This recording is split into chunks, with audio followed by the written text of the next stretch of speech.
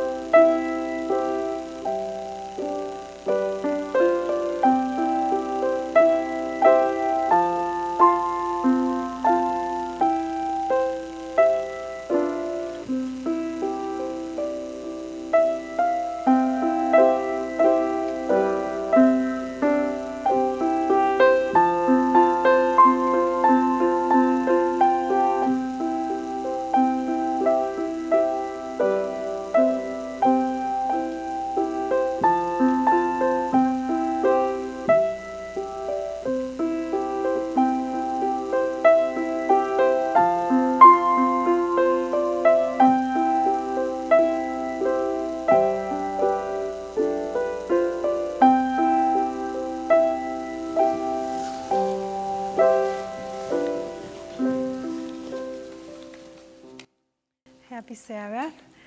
Madison and Gloria, sorry you will hear these stories again, but I'm sure you won't mind.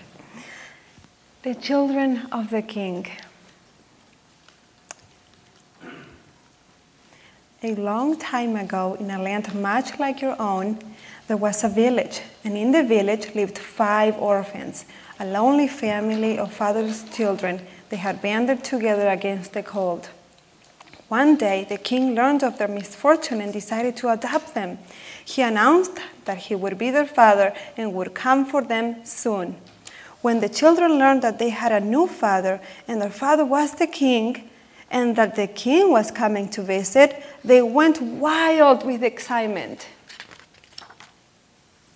When the people of the village learned that the children had a father, and their father was the king, and that the king was coming to the village, they were excited as well.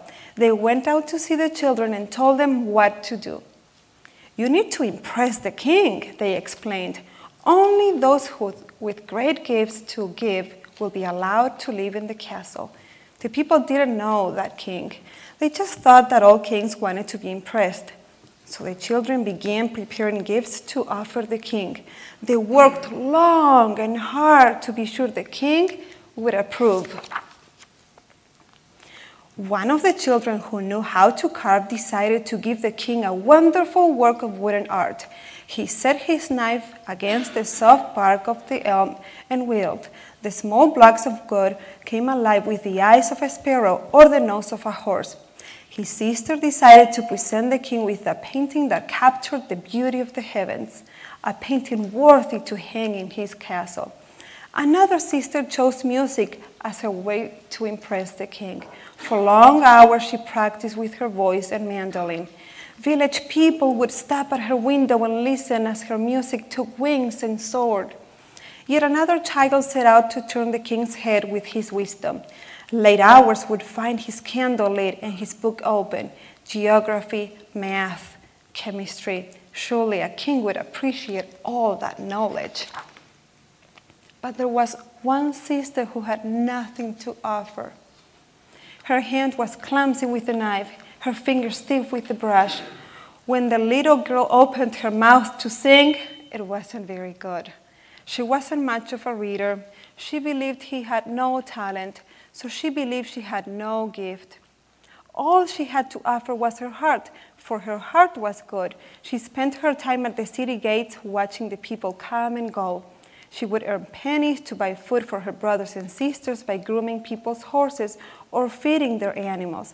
She was a simple, stable girl, but she had a good heart. She knew the beggars by name. She took time to pet each dog. She welcomed home the travelers and greeted the strangers. How was your journey, she would ask. Tell me what you learned on your visit. How is your husband? Do you enjoy your new work? She was full of questions for people because her heart was big and she cared about people. They were all the same to her. The beggars and the rich, she cared for all of them, just the way they were.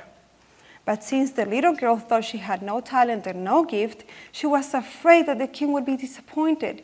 She remembered the villagers' advice and set her mind about the task of making a gift for the king. She took a small knife and went to her brother, the carver. "Could you teach me to carve?" she asked. "Sorry," the young craftsman responded without looking up. "I have much work to do. I haven't time for you. The king is coming, you know." The girl put away her knife and picked up a brush. She went to her sister, the artist. She found her on a hill painting a sunset on a canvas. "You paint so beautifully," said the girl who had no gift but a big heart. "I know," the painter answered. "Could you share your gift with me?" "Not now," the sister responded with eyes on her picture. The king is coming, you know." The girl with no gift then remembered her other sister, the one with the song. "She will help me," she said. When she arrived at her sister's house, she found a crowd of people waiting to listen to her sister sing. "Sister," she called, "Sister, I've come to listen and learn." But her sister couldn't hear. The noise of the applause was too loud. With a heavy heart, the girl turned and walked away. And then she remembered her other brother. She took a book with small words and big letters and went to see him. "I have nothing to offer the king," she said. "Could you teach me to read so I might show him my wisdom?" The young sage-to-be didn't speak. He was lost in thought. The child with no gift spoke again. "Could you help me? I have no talent." "Go away," said the scholar, moving his eyes from the text slowly. "Can you see me? I am preparing myself for the coming of the king." And so the girl went away sadly. She had nothing to give. She turned to her place at the city gates and took up her task of caring for people's animals. After some days, a man in a merchant's clothes came to the small town. "Can you feed my donkey?" he asked the girl. The orphan jumped to her feet and looked into the brown face of the one who had traveled far. His skin was leathery from the sun, and his eyes were deep. His kind smile warmed the girl's heart. "That I can," she answered eagerly, leading the animal. "Trust him to me. When you return, he will be groomed and fed." "Tell me," she asked as the donkey drank, "have you come to stay?" "For only a while. I'm looking for someone." "Are you tired from your journey?" "That I am." "Would you like to sit and rest?" The girl motioned to a bench near the wall. The tall man sat on the bench, leaned against the wall, closed his eyes, and slept. After a few minutes, he awoke and found the girl sitting at his feet, watching his face. She was embarrassed that he had caught her staring. She turned away. "Have you been sitting there long?" "Yes." "What do you seek?" "Nothing. You seem to be a kind man with a peaceful heart. It's good to be near you." The man smiled. "You're a wise girl," he said. "When I return, we will visit more." The man did return. "Quite soon." "Did you find the ones you were seeking?" the girl asked. "I found them, but they were too busy for me." "What do you mean?" "The first one I came to see was a woodsmith rushing to complete a project. He told me to return tomorrow. Another was an artist. I saw her sitting on a hillside, but the people below said that she did not want to be disturbed. The other was a musician.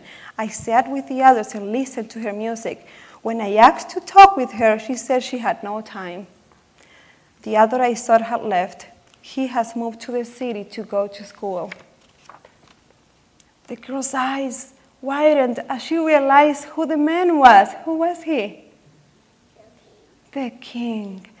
"But you don't look like a king," she gasped. "I try not to," he explained. "Being a king can be lonely. People act strangely around me. They ask for favors. They try to impress me. They bring me all their complaints." "But isn't that what a king is for?" asked the girl. "Certainly," responded the king, "but there are times when I just want to be with my people. There are times when I want to talk to my people, to hear about their day, to laugh a bit, to cry some. There are times when I just want to be a father. Is that what you do? You want to adopt the children? That's why. Adults think they have to impress me. Children don't. They just want to talk to me. They know that I love them just the way they are. But my brothers and sisters were too busy. They were, but I'll come back. Maybe they'll have more time another day. The girl hesitated. Sir, what about me? I have no gift, but I would like to be your child. The king smiled. My dear, you gave the best gift of all. You gave your heart, your kindness, your time, your love. Of course you will be my child. I love you just the way you are. And so it happened that the children with many talents but no time missed the visit of the king, while the girl whose only gift was the gift of her heart became the child of the king. Let's pray. Dear Father, we want to be your children and we want to act as your children. Help us not to think of you as a king who wants to hear all our complaints, but our feelings and how the day went and our little things, but our play dates, our school days, and everything.